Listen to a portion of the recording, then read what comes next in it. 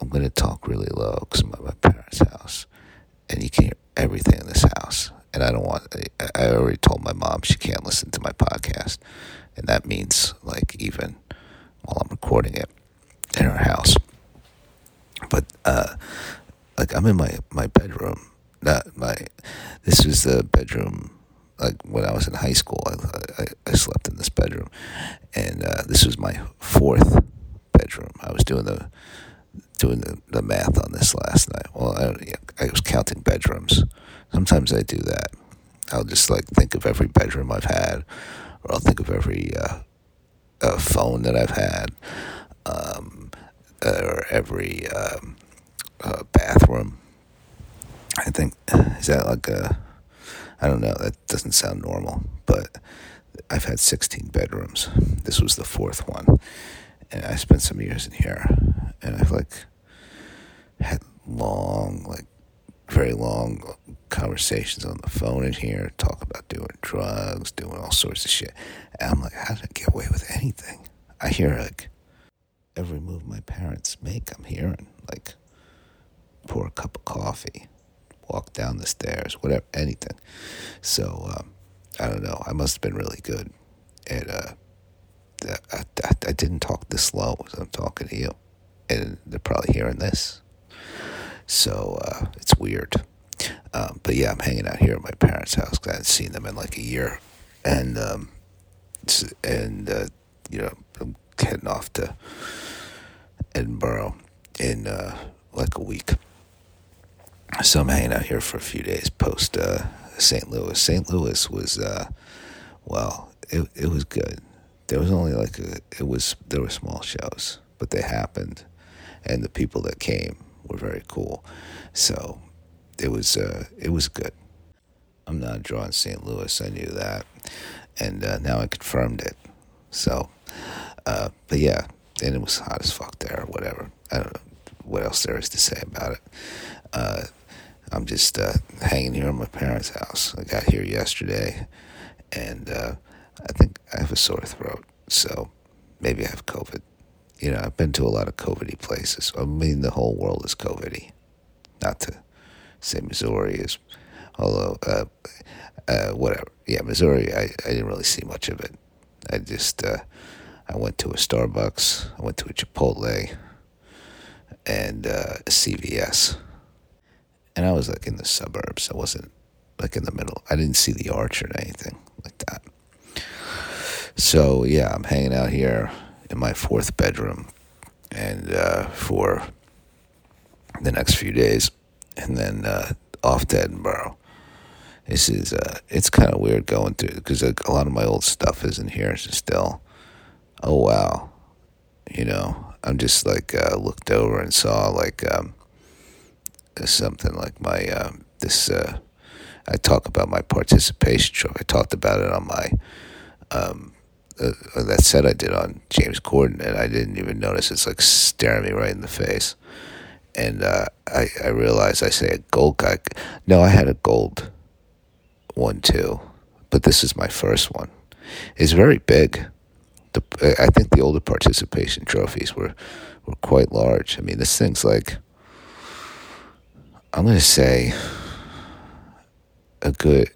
It's like 10 inches tall. It looks like a real trophy.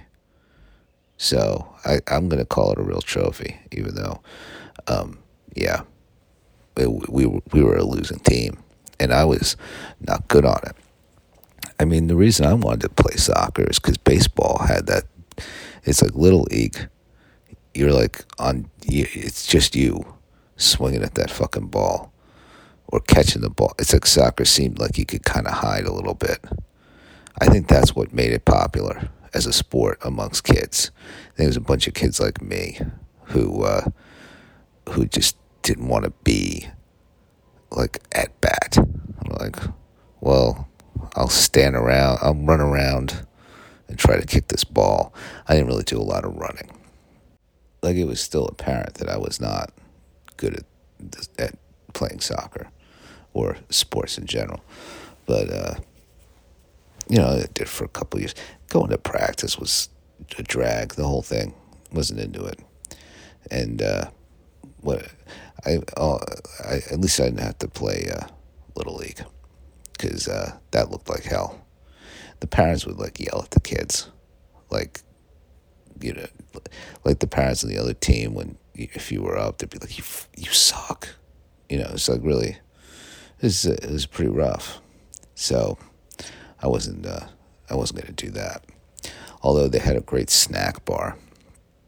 There was no snack bar at the soccer field, but you know, it was still I was a trade off I was willing to make. But yeah, there's a bunch of shit in here from my childhood, my adolescence, and it's always weird to face off with that. I mean, I talk about my childhood on stage or like in an abstract way. I don't feel as like connected to it, and like being in a place where I was young and looking at all this fucking bullshit. I'm just like just weirds me out. But it's I guess I can it's kind of fun too. Like I found my old name tag from Friendly's when I worked at Friendly's. I found like some cigarettes. I'm not gonna smoke them. They're like fucking. They would be gross. So yeah, some Marlboros, Marlboro Reds. Really, I was a real cool kid smoking Marlboro Reds. So yeah, I'm not gonna go through yearbooks. That sounds depressing. I don't know why it sounds depressing. I just don't want to do it. I just like looked over and saw like I have like my bookshelf, which is a bunch of books I did not read. I mean, I read a couple of them, but most of them I didn't. I had every intention. Like I buy books that I want to read. I have like a Kindle library full of like things, and I'm like, yeah, I'm gonna read this. I don't even have Audible books that I haven't listened to. Like that's how much I don't read. I don't even listen to somebody else reading. Audible books just put me right to sleep. So, and I got some real fucking like Stephen Hawking or some shit. Like I'm never gonna. Why did I think I was gonna listen to this? I don't think it's him talking. They're very long. But yeah, I'm not gonna. I should do it. I should spend more time doing that and less time. I don't even know what I spend time doing. Just watching YouTube videos, I guess. Watching Leave It to Beaver. Avoiding writing. It's just like that's the thing. Is like I don't like. I just do something to like not do something else. Not I'm gonna sit down and read this book. I need to clean up my apartment, so I'm going to watch this episode of Seinfeld or something like that. And just avoiding something else that I should be doing. Or like, oh, I should read this book. Let me watch a YouTube documentary on fentanyl. You're familiar with the concept of procrastination. I don't need to explain that to you. Sorry for being an idiot. This is a thing that somebody messaged me on Instagram and was like, said they wanted to comment on my, they can't comment. Why can't I comment? I forget how they put it, but something about commenting on my Instagram post. I didn't realize I had them set to only people I follow could comment. So now I opened it up that if you follow me, you can comment, not just some fucking rando. You got to follow me. It was like I privated it up because I did some stupid podcast a while ago with some right wing fucking bullshit on it, and like I didn't know that was going to happen. There was a guest on there I didn't know it was going to be on, and I just privated up my shit for like a little bit, and just to like stop any. I didn't want anybody fucking. I've had friends be on like some podcast with some right wing fucker, and their people come like if they dare say anything to question their fucking bullshit.